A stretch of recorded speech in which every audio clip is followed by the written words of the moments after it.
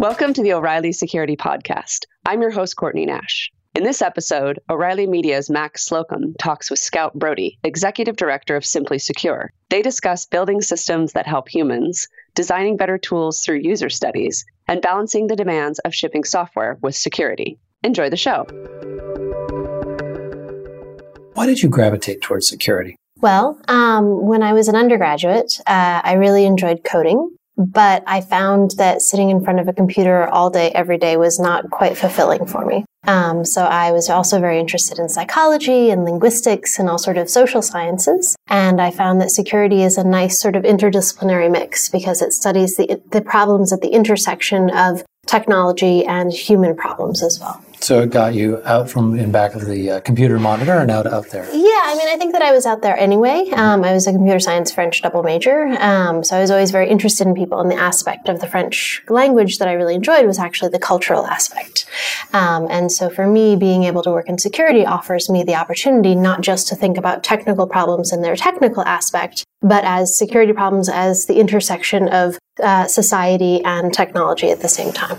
Is that a common approach to security? Do you feel like a lot of people have that same perspective? I don't think so, actually. I think that a lot of people tend to take the human components, as I like to call them, for granted. We tend to think of security as a technical problem and the user as the impediment to our perfect solution. And I think that that's part of, what I try to bring to the community is the human perspective. And trying to think about human beings as the real end of the system, the real goal of the system. Because ultimately, if we aren't building systems that are meeting the needs of the humans, why are we building systems at all? That's a fair point, yeah. So kind of related to that, the write-up for your session here at the O'Reilly Security Conference, it posed an interesting question. Is the security community today meeting the needs of a global audience or simply building tools and features for itself? What's your take on that? I think that it's very easy as a member of the security community to get lost in a bit of a bubble. I think that we go to these conferences where we talk to other security people, we listen to talks about the greatest tools, we have, conversational wars online about different types of encryption, and it's very easy to forget that the people that are actually using these tools may not have the same needs that we as security professionals do. We as security professionals have a certain perspective on the problem. We have a certain threat model. We understand the actors that are participating in the various scenarios that we're dealing with. But people in the everyday don't necessarily have that same perspective. And I think that it's really important for us to get out and actually talk to people and actually engage with users and understand what their concerns are and what their threat models are, because it helps us understand how to build tools that meet their needs and also ideally help them figure out how to help them appreciate the things that we're trying to offer them. What are the first steps that security developers need to take if they want to build security that actually meets users' needs? The number one step that a person in the security field needs to take is they need to go and actually talk to their users. They need to talk to people outside of their cubicle, outside of their office, outside of their friend group. They need to go do scrappy user studies. That's something that my organization tries to specialize in, is helping developers and technical people actually get out and talk to people. There are lots of ways to do it. It doesn't have to be a big formal process. When I was a product manager in a big tech company, I used to go do what we called cafe studies. And I would go and I would try and recruit not necessarily the people that worked at the organization, but the guests that they would bring into the cafe, because they were less likely to be technologists, and sort of, have a paper prototype, which is sort of a printout of, the interface that you're trying to build, or have, a small set of questions sort of trying to prove your hypotheses about your threat model that you're trying to solve for, and actually talk to people and ask their questions. Give them a candy bar, give them some cookies. Sure. It doesn't have to be a formal process, but that opportunity to really get inside the minds of people that don't already use your tool or don't already use your system is really important. So even a paper prototype would work? Even paper prototypes are one of the best tools out there. It's actually a very powerful tool used by professional user experience researchers. So the best way to do it is actually to come up with not a sort of pixel perfect mockup, because there's a sort of human tendency when you see a pixel perfect mockup, you want to not necessarily criticize it to the fullest degree that you might otherwise, because you're concerned about hurting the person's feeling, because obviously they've gone to a great degree of trouble to make this pixel perfect mockup. So it's nice. There's actually a tool called Balsamiq, which is designed specifically for making sort of sketchy mockups. So if you're, not a professional designer, it's okay. You don't have to have something pretty, but sort of have all the buttons in the right place and sort of the text that you're going to try and use. and, print it out on a piece of paper and bring it to the person and say, tell me about what this tool does. Or, I'm building a new tool and I'm trying to understand if people will get what it's for. Or I'm trying to build a new tool and I'm trying to understand if people will know where to start. And just sort of put it in front of them and listen to what they say. Another very powerful tool when you're talking to users is called a cognitive walkthrough. And it's where you ask people, you can do it either with a paper prototype or with an actual screen, with a mock-up or even the working tool. You ask them to tell you what they're thinking as they're thinking it.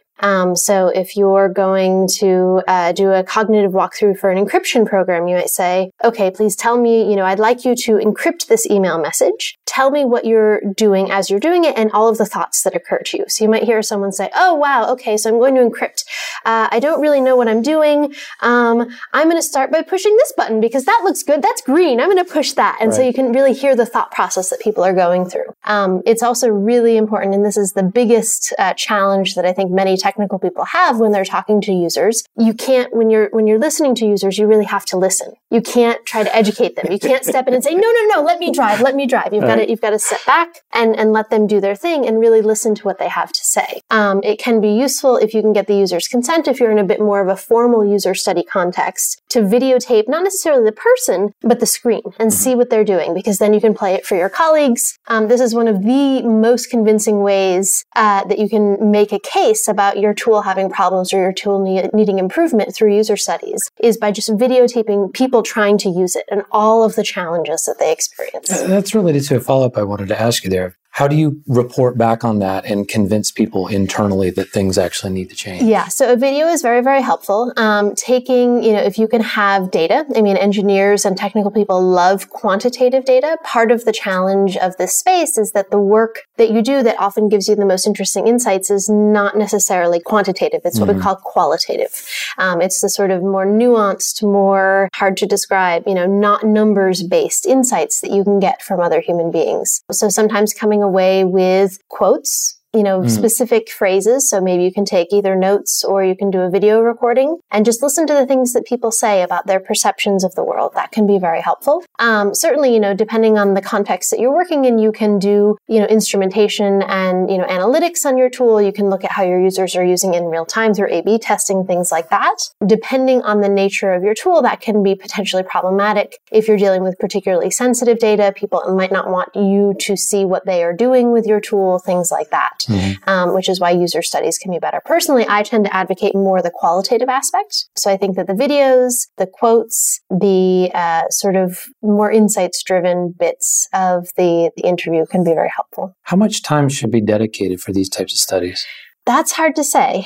It depends on the size of the team. It depends on the state of the project. I think that every project that is shipped should have some user study component. I think that if you are not spending any time talking to your actual users, then it's clear that you're sort of building in the dark. I think that, so it's hard to say exactly how much time. Shifting gears a little bit, but related to what we were talking about, how do you feel that organizations can balance security with the need for speed? It's tricky. I think that just like, so I like to think of security as a potential for technical debt. If you are building a piece of software and you don't have any testing built in, sure, you can probably build a piece of software and actually get something out the door that, ships and works, but it's not necessarily going to stand up on two legs for very long. And so I think that security, you need to build it into your process from the beginning. You need to have your, not just one person that's responsible for security on the team. You need to have all members of the team trained to a certain degree in security. You need to identify goals, your security goals. So we need to have, this type of evaluation done. We need to have this built into our, shipping checklist. So I guess, I tend to think of software not necessarily as a technical product. Again, given my sort of human orientation, software is a process, not a product. And so what are the human processes that you can build in to make sure that the security goals are met? To that end, thinking about your developers and thinking about the people that are trying to get your software out the door as human beings. What are the psychological components that you as an engineering manager or a security advocate within your organization can instrument to try and incentivize them to focus on security? I hate to use the phrase because it's, really a bit trite at this point, but gamification. Like, are there ways that you can gamification gamify security? Are there ways that you can incentivize members of your team to participate in red team exercises with you and make it, again, part of the daily life, not just something special that happens, but something that occurs all the time? Right. It would seem would have to be part of the fabric of what you're doing as opposed to something that's either, a special event or bolted on. That just doesn't seem to work very effectively. No, it's a continuous effort, which makes it hard. I mean, it's challenging, but just like any kind of technical debt, if you don't chip away at it little bit by little bit over time, it'll grow until it's a mountain. So is it really more of a cultural change than a technical change? I think it's much more a cultural change than a technical change. What do you feel is the single biggest security issue that we're facing right now?